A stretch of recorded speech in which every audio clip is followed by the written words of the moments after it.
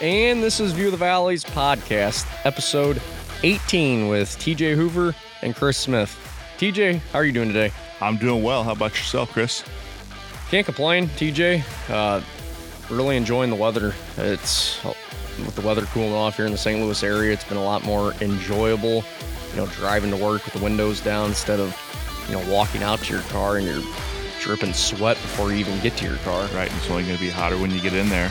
So, we've talked about this before. My favorite movie of all time is the movie Hoosiers, and I probably gave the impression I knew everything there is to know about the movie Hoosiers, but I found out this Sunday that I didn't know everything. So if you remember when they get to the state championship game, there's the PA announcer. He's like, and now the starting lineup for the Hickory Huskers. I found out that's also the guy that was the PA announcer at Indianapolis Motor Speedway for years, and by all accounts gave qualifying and practice the buzz and the energy that it needed. People talk famously about this guy, Tom Carnegie. So if we have any Indiana listeners, they'll absolutely know that name. So my buddy he's the one that got me into Indy, I call him up like, hey, did you know this? He's like, yeah. Like, why didn't you tell me? I figured you knew everything there was to know. Get off the phone with him, call my son at college. Hey, did you know this? Like, yeah, you're always on IMDb. I figured you knew. Like, you're kidding me. So I call my dad. Dad, did you know this? Like, yeah, I think it was on that piece that you suggested I watch about the movie Hoosiers. It's like, so how did I miss this? Like, so you thought you were going to tell everybody this great information, yet everybody knew except you, but nobody thought they should even ask you if you knew about it. Right. It's just the assumption that I knew, and I didn't know, obviously. So, yeah, it's like my favorite movie intertwines with my favorite place. So I'm kind of shocked that you didn't know that, with you being such a big racing guy. Yeah, it was a wake up moment. So I have a question for you. Okay. Don't want you to answer it now. Think about it. We'll talk about it after the interview, so I can give you some time. I don't want to throw something at you that I've been thinking about for 2 days. You're like, I have no idea. All right. 2 choices here. One can be anything you want. One, I want to be kind of obscure. So, one in each category, a sporting event that you would most want to go to. Okay. So something can be obvious, like something like, oh yeah, I can see that. Okay. There's one, if you don't pick this, I'll be kind of surprised. And then one that maybe for whatever reason, you kind of know about this and you've always been curious about going. So I would say outside college basketball, but if you want to go college basketball for some rivalry game or some obscure game, I could live with that. So now, is this like something that I would like to go to, or could it be like something like if I could go travel back in time, I would like to go to that event? No, current event. Like Upcoming, like the next time it happens, you're like, yeah, I want to be there for that. Okay. Sound good? Yeah. So again, I'll let you have some time about it since we didn't have a chance to talk about it before now. Okay. So during today's episode, current head coach at Jacksonville State, Coach Ray Harper, he'll be joining the show. Got a lot of good questions we got going his way. He's going to get into, what's looking ahead for Jacksonville State this year, everything related with how they've been handling the COVID restrictions and basically how he came about to taking that job at JSU. Towards the end of the show, when we get into our final thoughts segment, we're going to do a kind of like a chance for a listener to win some money, and we'll have the details at the end of the podcast. But with that, TJ, we can get into some of the college basketball tournaments that you saw being moved. Yeah, kind of breaking news that John Rothstein's reporting from sources that Orlando is going to move 8 early season events to Orlando. They're going to have them there. So the Champions Classic, the Jimmy V Classic, the Wooden Legacy, the preseason NIT, the Orlando Invitational, the Charleston Classic, the Myrtle Beach Invitational, and the Diamond Head Classic. And I think Loyola is supposed to be in that Myrtle Beach Invitational. So right now they're saying it doesn't look like fans are going to be allowed there. So, which makes it even more curious, to bring that many teams together in one spot. I guess you'll have to wait. It was Sports Business Journal was reporting it as well, but that's behind a paywall. So if anyone has any insight there, I mean, obviously we're going to be a week behind, but it'd be interesting, to see what happens there. Or if it'll be, they're saying no fans, but family will be allowed. I'm curious to see how that will happen. Yeah, I guess that could be similar to what I know the Denver Broncos, they tried that last night for Monday Night Football. Mm-hmm. They weren't going to allow any fans, but they said they were going to allow 500 fans that were either family or close friends to the player to see how that would work out at the game. All the concessions would be open. Can't believe how much money they would make for 500 people. Right. But I don't know. I think which one did you said one was going to South Dakota, didn't you? Battle for Atlantis is going to go to South Dakota, which has former teams from the MVC in Wichita State and Creighton. I mean, that's about what you would think when you hear Battle for Atlantis. You're automatically going to assume South Dakota. Right. Well, it's going to be at the Pentagon. If you've ever seen, used to have the D2 finals there. It's a pretty cool looking facility, kind of a throwback facility. But again, you don't think Sioux Falls, South Dakota when you think Battle for Atlantis. But maybe it's a little more realistic than going and playing at a casino. Well, I think that's one of those that they play at the ballroom in one of those casinos. So that's got to be a weird adjustment. I mean, there's ways around it. You've seen what the NBA's doing as we're currently watching the Celtics and Heat right now in the background. They've done a phenomenal job with it. And seeing how the NBA was able to, I mean, I don't think anybody really even tested positive during this whole thing down in Orlando. Not that I know of. It's not in a while, at least. Yeah. And then you see what the TBT tournament did before the NBA started. That's been two successful, essentially, tournaments, if you will. Right. And I don't see how college basketball can't follow suit. Yeah, it'll be interesting. And again, now you start to get into that. What are the kids there for? Do you strip down even more of that amateur status by, all right, you're not going to go to class. You're going to go into this hotel room for the next week or two and play in these tournaments to earn us money. So Big Ten vote is tomorrow about if they're going to play football. I have heard, here's a question for you. Okay. I have heard that Rutgers is going to vote no. If the other 13 teams decide to do it, do you think the Big Ten still gives Rutgers their cut of the Big Ten TV money? I don't see how you could. Yeah. I mean, could I see them doing it? Yes. Do I think they should do it? No. I mean, if you're not going to, you're obviously not doing anything during that year to even generate money if you're not going to play. But then again, you take care of your brothers, and exactly, because that's going to severely damage their sports across the board, and not to mention their academics that probably rely on those funds as well. Absolutely. I mean, yeah, it would probably kill some of the programs, which would definitely hurt the university, as you've already seen for other major schools throughout the country. It may not be, Power 5 sports that they're losing, but they're losing programs nonetheless if it's like golf for sure, what the case may be. But if the other 13 are doing it, I just don't see why one school would not do it. Yeah, and that's the other thing that comes to mind. Like, if 9 vote yes, is there the pre-agreed upon, well, if this passes by a majority, we're going to do what the majority says? Because I guess you could flip the other way. If 9 say no, can the other 5 go like, well, we still want to play? I don't know. Yeah, that's... Because I would be so surprised if Ohio State, Michigan, Penn State... There's no way they're voting no. No chance. Yeah. I mean, you've already seen, families of the players? Justin Fields, who's the quarterback at Ohio State's really kind of leading this thing and really, made his opinion known, and credit to him, for, stepping up and, hey, asking's free, right? He's got the platform to do it. Right, and exactly. You've seen families of the players, they've been signing petitions for certain schools to get the head of whatever, if it's the university or the commissioner of the Big Ten, to, hey, we need to rethink this. Yeah. I mean, everybody else is finding success here, and that's when you look at some of the FCS teams like the Ohio Valley. I I know Missouri State just played out of the MVC, but Austin Peay's been on national television the last 2 weeks. Eastern Kentucky's been on there the last 2 weeks. Now, don't get me wrong here. I'm sure this is not how Eastern Kentucky expected their season to go by being outscored 59-0 and then 46-10. Right. But hey, nonetheless, they're playing big programs in a year where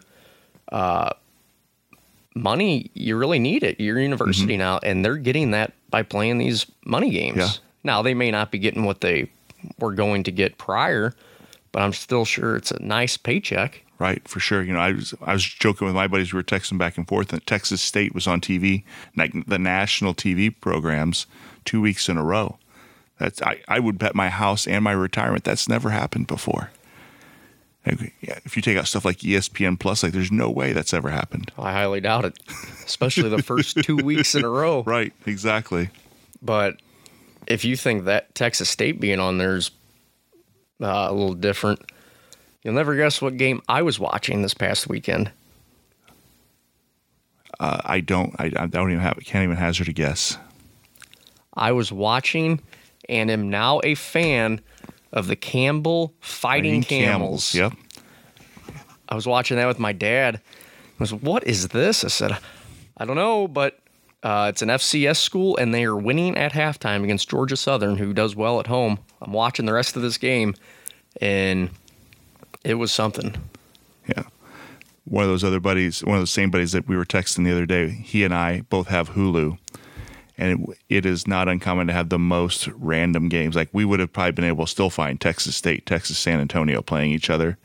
But now those are the games that are featured. It's like there's only like 4 games. I mean, it might have been on, like, hey, we're the only people in Illinois. If you have Hulu in this area code, now you can get that game. But no, everybody has it now. I used to think that about myself, and I'd watch, the OVC growing up, and I was in high school, and people would be like, hey, why are you doing that? You're the only one in this town watching the Ohio Valley. I'm like, oh, because I know the teams, and I just enjoy watching that better than Ball State and Eastern Michigan game that's on Tuesday night. Yeah, and while we're talking football, MVC products, Southern Illinois, got to rep the alma mater. Michael Pruitt, who's a St. Louis product, catches a 1-yard touchdown pass for the Titans last night, and Jeremy Chin, who got drafted out of SIU, led the team with 7 solo tackles. And I think I was told today that it's second most solo tackles a Panther rookie's had in week 1. Wow. I mean, he was good. I know he had some injury problems at Carbondale, but he can stay healthy in the NFL. He's going to be a good player. Yeah, so kudos to them, and proud that they're representing SIU and the MVC. Okay, if we're going to go that route, I mean, you can't just not talk about what the Ohio Valley Conference accomplished this past week in baseball. Alec Mills threw a no-hitter for the Chicago Cubs. Yes, he did. And he played at Tennessee Martin for baseball. I actually texted Kelly, after Kelly DeVilder, after she'd been on our show, and she's like, yeah, we were watching it.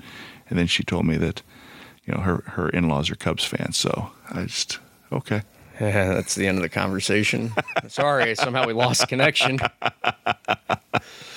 But with that, we'll go ahead and bring you the interview from Jacksonville State head coach, Coach Ray Harper. And we are joined by Jacksonville State head coach, Coach Ray Harper. Coach Harper, how you doing? I'm doing fine. Thank you guys for having me on. Yeah, we really appreciate you taking time to talk Jacksonville State basketball. So we'll get right into it here, Coach. Okay. You have found success at each school you have been at as the head coach, starting at Kentucky Wesleyan and then moving on to Oklahoma City. After collecting 337 wins, you got your first taste as a D1 head coach at Western Kentucky. What stood out to you when the Jacksonville State job became available? Well, I just remember when I was at Kentucky Wesleyan as an assistant coach, it was back when you could live scout, and I had to come to Jacksonville State to scout them before we played them in the Elite Eight. And, I mean, it was a packed house, people When I went back to talk to our head coach, Wayne Chapman, I said, Coach, I got good news and bad news.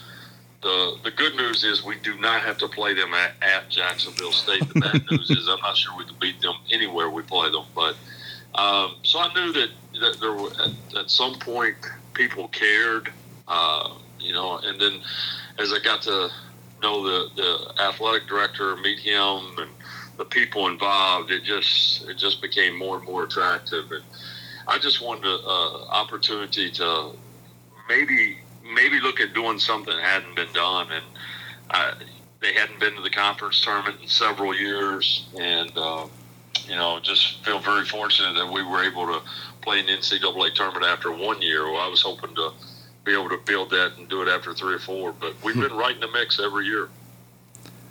So your first year at Jacksonville State, you guys don't have the easiest of schedules. You play 11 true road non-conference games plus 2 more neutral site games. How difficult was it to play that many games away from home before conference play even got started? Well, it was difficult, but at the same time, I think it was rewarding for us. I thought our kids really grew up. We had good road wins that year. We won at Tulsa. We beat a good Cal State Fullerton team, a neutral site game at Vegas, and I can't remember all the games that year, but I thought we grew up as a basketball team, and I wouldn't want to do that every year, but I think for that particular group and for us as a new coaching staff, I thought it was good. We had Coach Dickie Nutt on a few episodes back, and it's kind of funny that it seems like every time a new coach takes over a program, they end up having a hard time getting programs to come play at home, especially if the program had struggled in previous years, because he had said that, it was easy to get teams on your schedule, but you couldn't even get a home-and-home series with teams because nobody wanted to come to Cape Girardeau.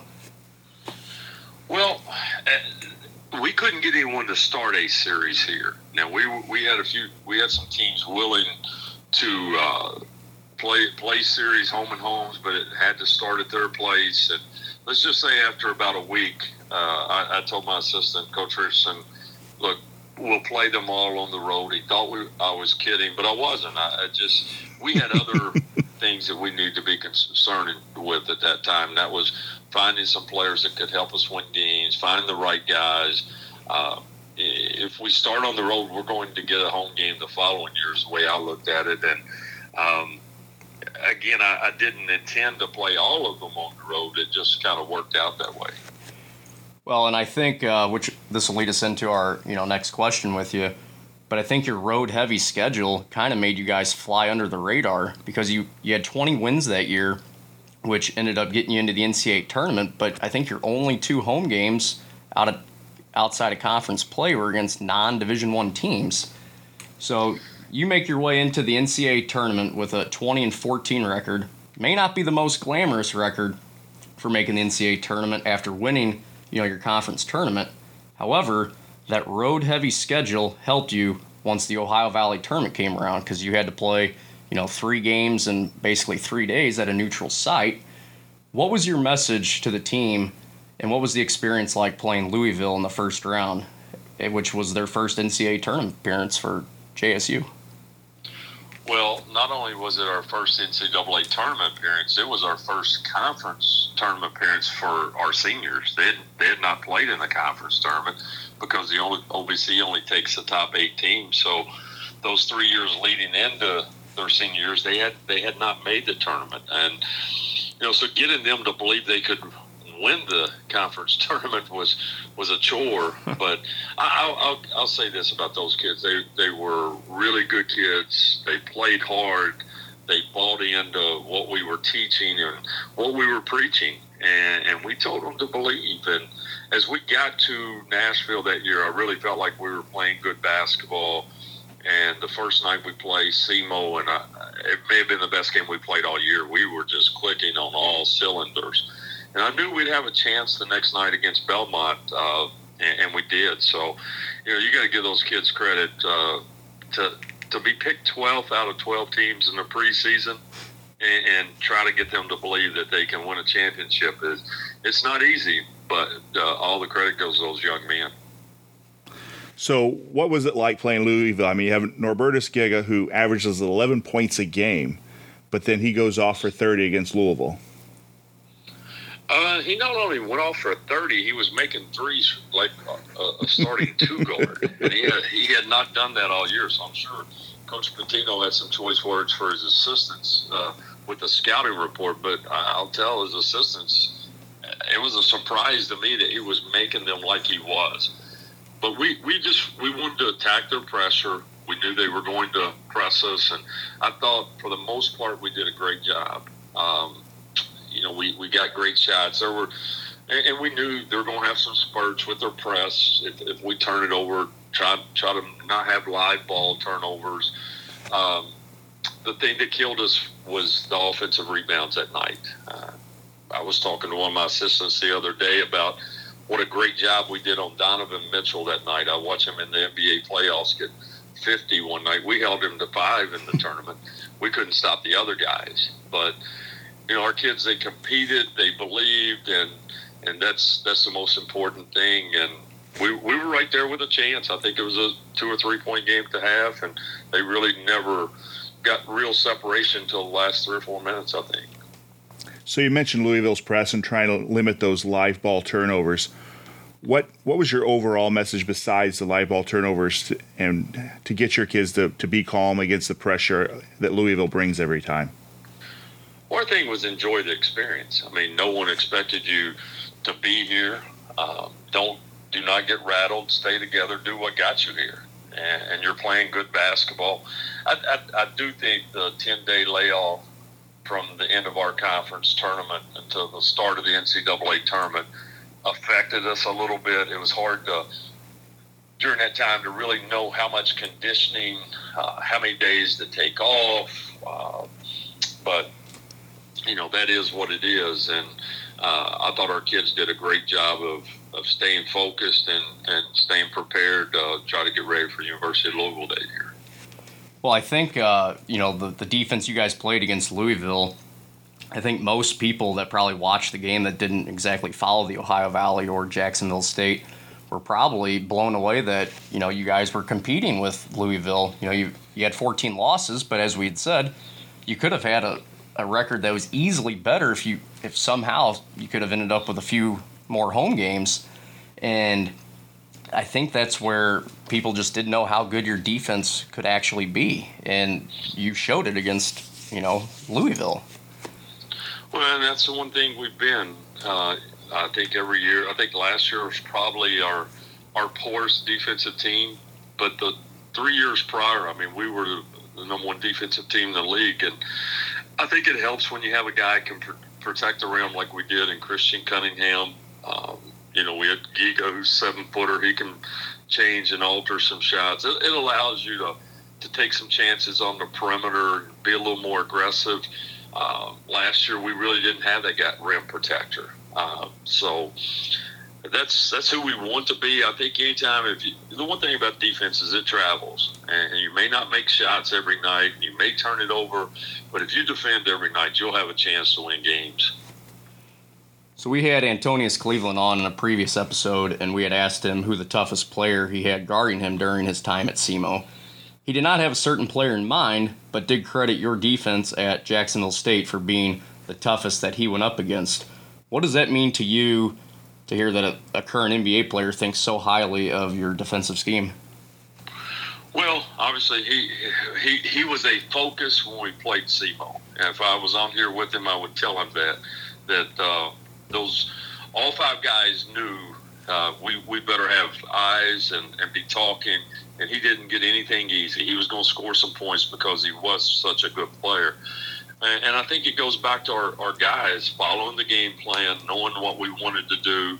Another example is Ja Morant. A few years ago, we played them, and we ended up winning the game big, 18-20. And we forced him into 10 or 11 turnovers in the first half. You're talking about, or not the first half in the game, but you're talking about the NBA Rookie of the Year. Sure. But our focus was him taking away everything, driving, transition, and our guys focused on the game plan and did what we need to do. And we've had some tough kids that will compete, And to me, that's all the defensive end is guys that will compete, guys that will listen, guys that will follow game plans. And we've had that for the most part here. So now that you're in the OVC, comparing that to your time at Western Kentucky, what are some of the differences when it comes to scheduling or trying to get a balance of home and away games and just the conferences in general? I think for us in particular here at Jacksonville State, for example, I mean, obviously we're not going to buy teams to come in to play. So we're going to play more road games. We're going to play more neutral games. And, that's kind of the nature of the beast. I mean, in Conference USA, you're going to find some games. You usually have enough money to buy 2 or 3 home games if you needed to. And, again, 2 years ago we had 2 teams in the NCAA tournament. As I look at the league this year, if everything goes accordingly and we're able to play a full season, I mean, I can see us having 3 teams in the NCAA tournament. This is the most depth and balance that I've seen since I've been in the league. Yeah, it seems to be getting deeper, within the last couple of years, and with the talent that Austin Peay has returning this year, I mean, they could definitely make some noise against, up at the top of the conference. I mean, they may be the preseason pick to win the league. Belmont, I mean, I think they're going to be right there with a chance to win it. Murray State returns a ton. Eastern Kentucky returns pretty much the entire team. Eastern Illinois returns, I think, 4 starters. So there's going to be several teams that are going to have the opportunity to win a championship in this league this year. So looking ahead to this season, obviously with everything in the COVID area, but how hard has it been trying to adapt to like those restrictions and still trying to get like a game plan, heading into, the incoming months? Well, I mean, you just have to learn to control what you can control. And, I tell our assistants all the time, I mean, we work with guys on jump stop pivots. We're going to have to learn how to pivot as well, and it could be at any time. You just control what you can control, hopefully give these guys some confidence and, that this season is going to start here soon. And so that's kind of where we are with everything. So kind of leading into that, it helps to have a veteran team. Your first 4 years, you've had 3 20-win seasons, and looks like plenty of returning upperclassmen and some players that really gained some valuable experience last year. What do you see as encouraging for this upcoming campaign with those guys? Talent. We have talent. We have length. We have guys like you said that are older. We've got some transfers that have been really, really good for us in our workouts. I'm excited about this group. I think that, we have some size that we didn't have. We have some length on the perimeter that we didn't have. And I think we have some toughness that we maybe didn't have last year. So you mentioned you have some, transfers from this past year. So one in particular, how big of an impact will Brandon Huffman be, as he's coming from North Carolina, where he was coached by one of the best in Roy Williams and saw top-level competition during his time at UNC? Yeah, Brandon is a great young man. He's extremely talented. I mean, he's 6'11", 270, but he can run. He challenges every shot around the rim. He's one of those guys, he can dunk everything around the rim. Great over his left, right shoulder, scoring it. I think, he lost his mom at the beginning of last year, and I think it's just been a difficult year for him. But he is really starting to come around, come into his own, gain confidence each day. And over the years, I've had guys like him that maybe came from Ole Miss or wherever and didn't have play quite the minutes that they probably thought they should, and the light kind of come on when they see the confidence that you have in them, what we think he's capable of. Again, I think he's capable of having a big year, and I think Hubert Davis, when we talked to him about him, was right on. He's a guy that he's going to score some buckets. I think he's capable of being a double-figure scorer, close to a double-figure rebounder, and he is going to block or change a lot of shots around the rim. Well, you saw what he did at North Carolina. I mean, he didn't get a ton of minutes at certain stretches, but when he comes into the OVC, you just look at his size and length, and I mean, there's, kind of like what you had said. From my outlook, I just don't see how he doesn't have a nice season with as big as he is around the rim and kind of being a block shots leader like Kenneth Faried was at Moorhead. Right.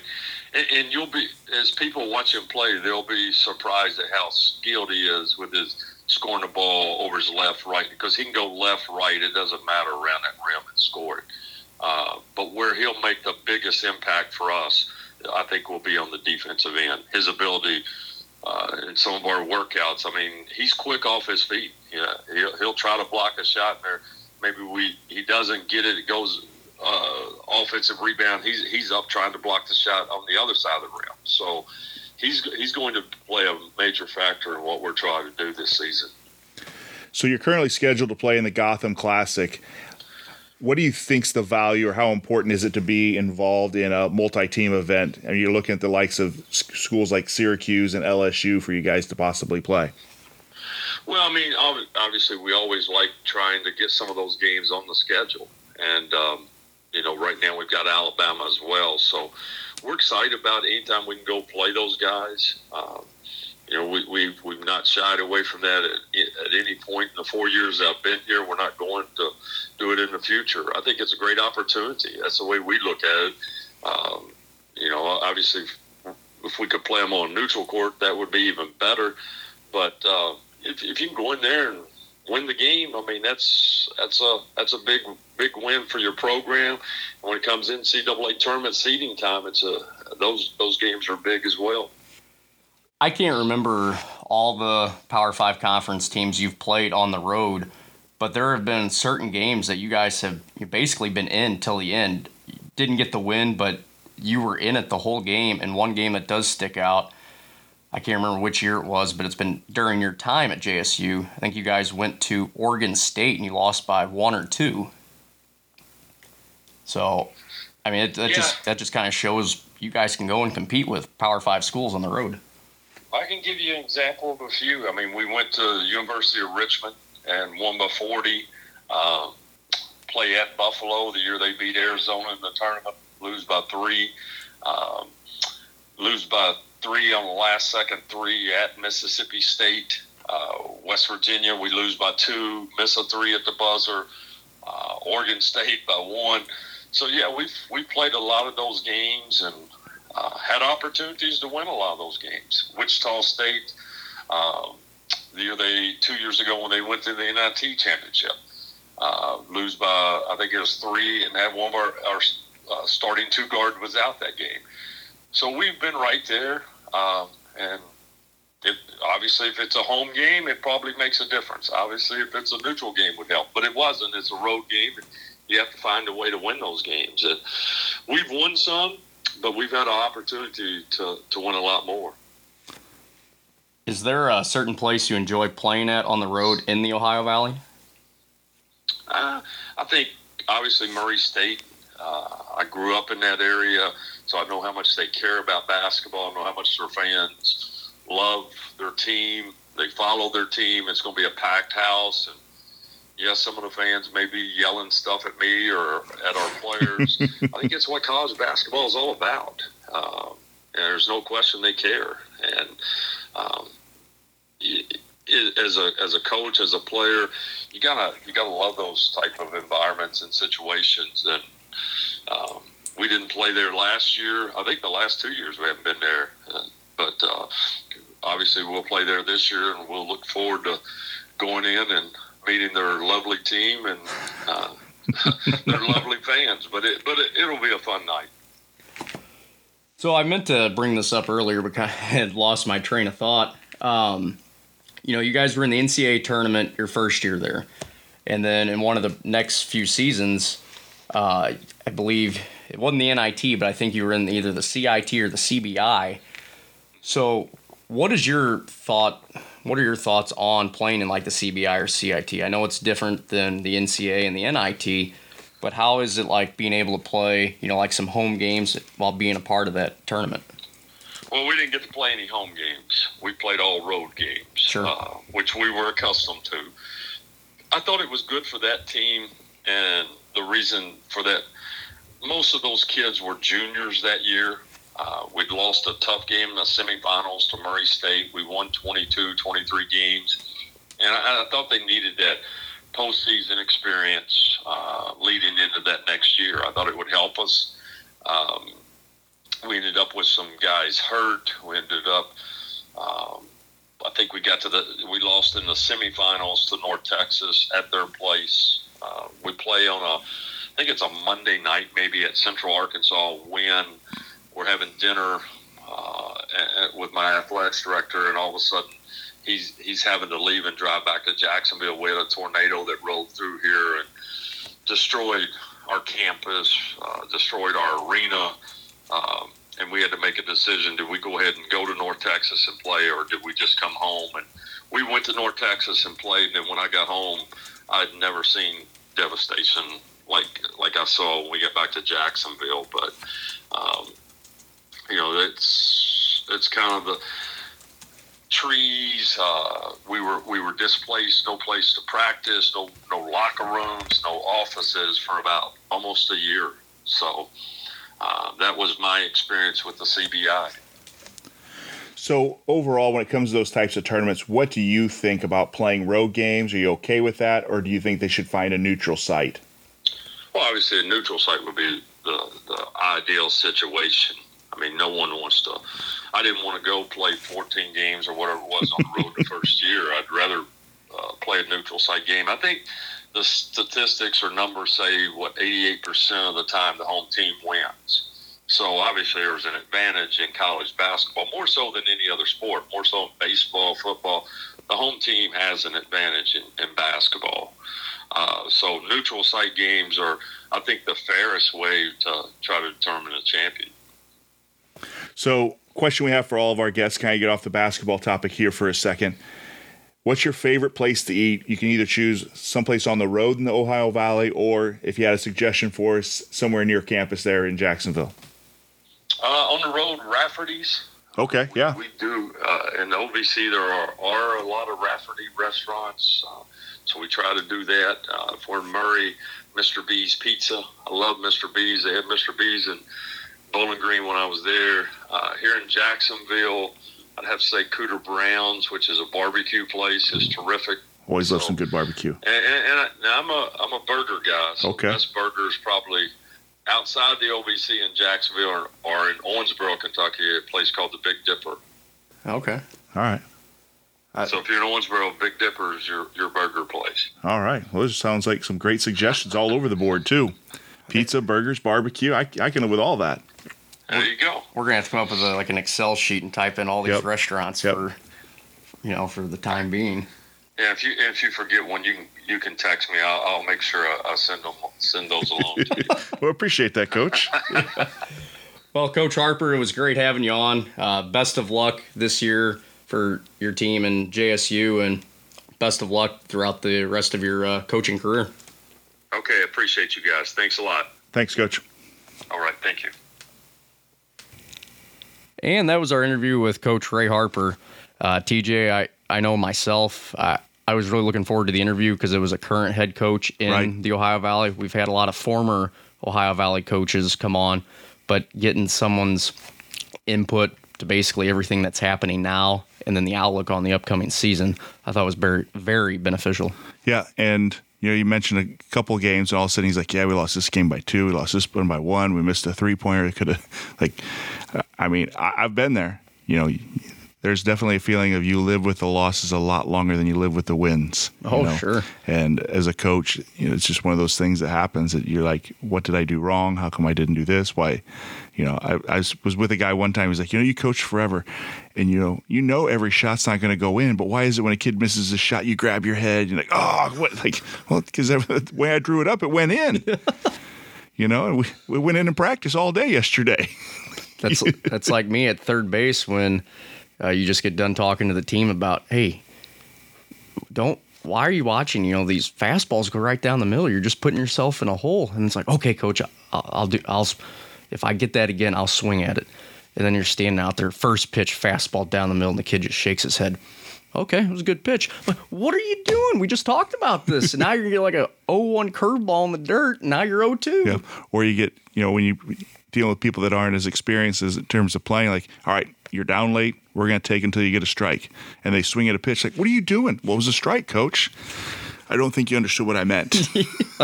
Wait until the umpire calls a strike without you swinging. Just sometimes you forget when you, by the end of the season, okay, this team knows, and the next year your team's younger or just less experienced. They just don't know. It can be some sleepless nights. Oh, yeah. But yeah, it was a good visit. I've enjoyed our interviews. I feel like they're more, like you said, more like visits than interviews. They are. And really get to listen to some stories, and hopefully, we'll be able to build on that in the future. Yeah, so, I'd like to think they flow pretty well too, or they've gotten better as we've done them. And like we've said, we've learned to ask some follow-up questions. So we're learning as well, since we're not necessarily journalism majors. At least I wasn't. So, all right. So back to my question. I've given you a good an hour here to think about it. You have two things that you get to choose. Like one thing that would be pretty obvious. Everybody can see, I can see where this guy would want to go see that. And then something else that might be a little more off the beaten path, so to speak. So what you got? So for most people that know me, they know I'm a baseball fan. Mm-hmm. And so most would be thinking, well, he's clearly going to pick the World Series. No, I'm not going to go the World Series route. I like to golf. I may not be the best, but I tend to have a few good shots, and then I tend to maybe throw a golf club here and there because I get ticked at myself. Right. But I'm not too big of a fan of watching golf on television. I do here and there. Right. But I do follow it. Having said that, I'm a very scenic person. I like to be in the mountains. I like to, go to the Grand Canyon. I like to see the ocean and stuff like that. Okay. And most people probably don't know that about me. I'd really like to go watch a golf event at Pebble Beach. Okay. All right. See, I was going to guess the Masters. I was leaning towards but that. then you start talking about mountains. I'm like, well, I don't know how good Chris is with geography. Not a lot of mountains in Georgia. But I could see that Pebble Beach right there on the ocean. Yeah. A good view, and I think that'd be a blast. Yeah. Expensive, but it'd be a blast. Right. Hey, we're talking if I win the lottery. Yep. That's okay. Dreams are what makes life tolerable sometimes. Okay. So, what's your kind of out of the way obsolete? Not obsolete. That's but kind Obscure, of unknown, maybe? Obscure. There's the word I was looking for. So before I answer, why don't you take a guess on what you think I'm gonna guess? It's a pretty well known event, but nobody would think I would guess this. Can I get the sport at least? Absolutely not. Absolutely not.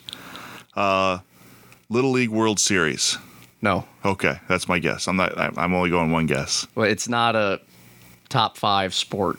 It's not a top 5 sport. Yeah. You're gonna go watch curling in the Olympics?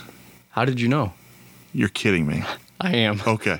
I love curling. There's timeouts in curling? I did not. Yeah. There's timeout. Like Yixing gets one timeout. I was watching one time like, they're calling time. What? Yeah, there's a clock. I like curling, but no, that is not the event I was speaking of. This will make sense to you once I say it from what I just said. You act like I'm going to make fun of you. No. For this. Okay. No, but it'll make sense from me saying I like, the scenic stuff. Okay. I'd like to go and watch the Tour de France. Okay. All right. So that's my, I guess, obscure event. All right. That's kind of obscure. I mean, definitely something you wouldn't think of as in terms of I want to go to this event, but still a major event. Yes. I think my major event, I would like to go to the Army-Navy football game. Oh, okay. And especially if it was on campus of one of the academies. Oh, I think if you're going to, I think it has to be on one of those campuses, I think. I think one time, don't they play in Philadelphia sometimes?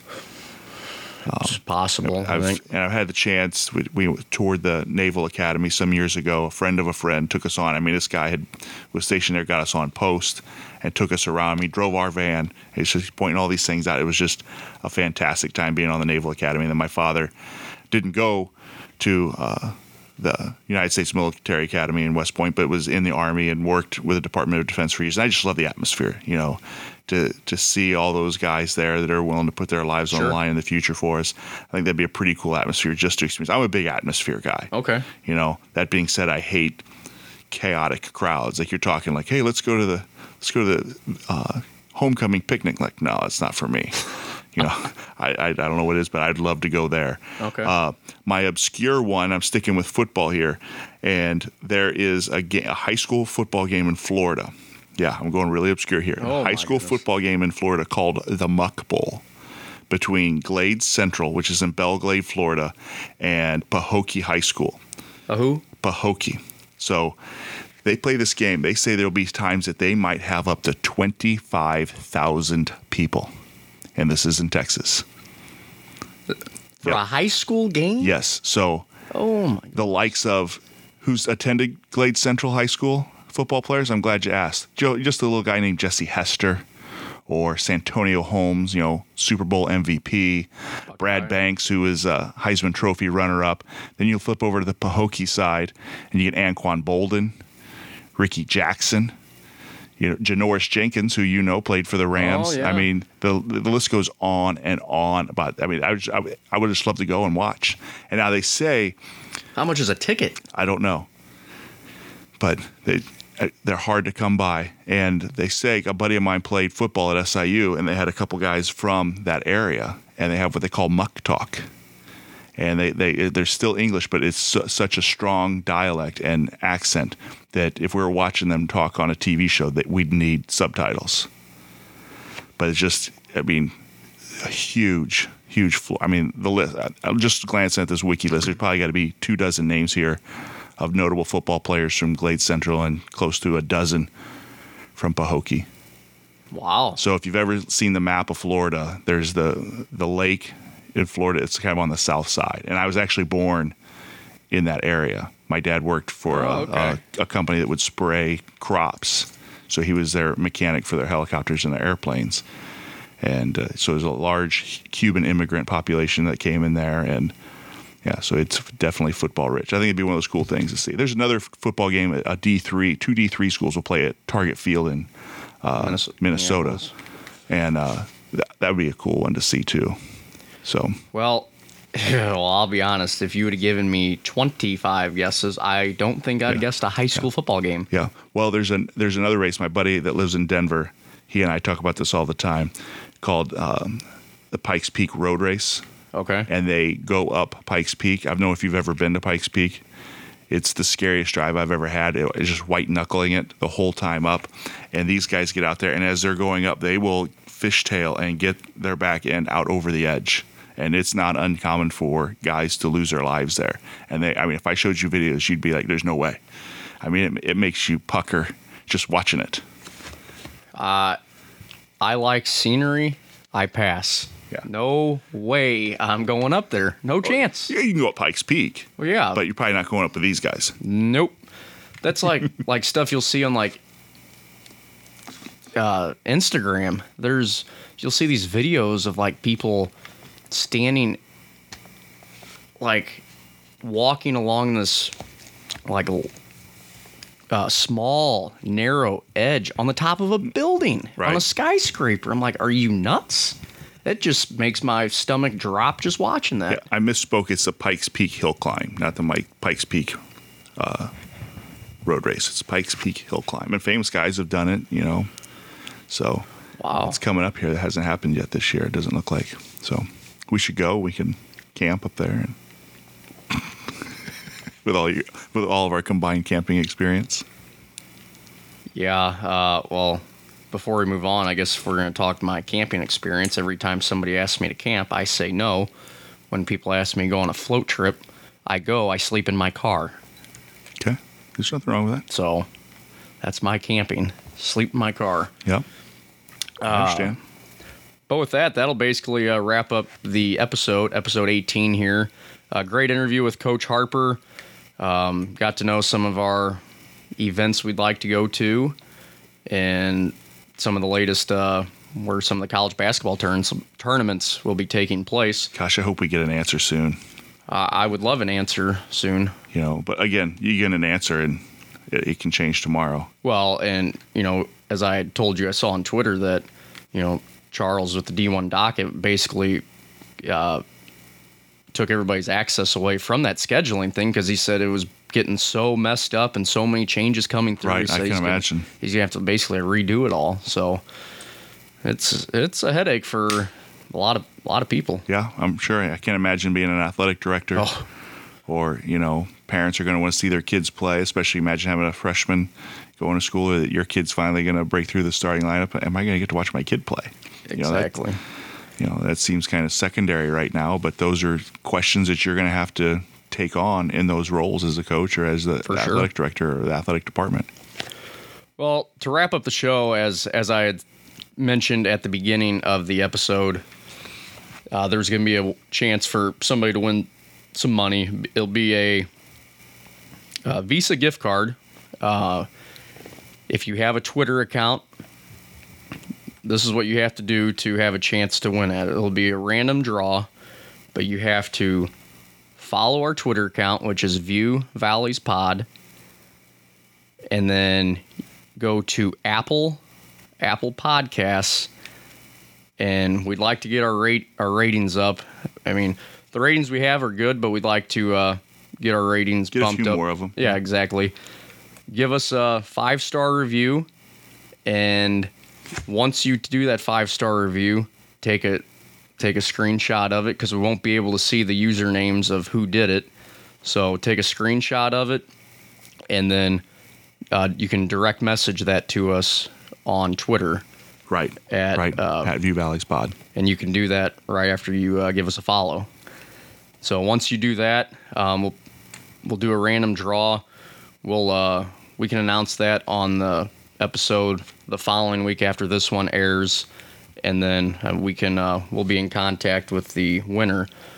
But it'll be a $20 gift card for Visa. Use it on whatever you want, but just try and get some interaction with some listeners out there.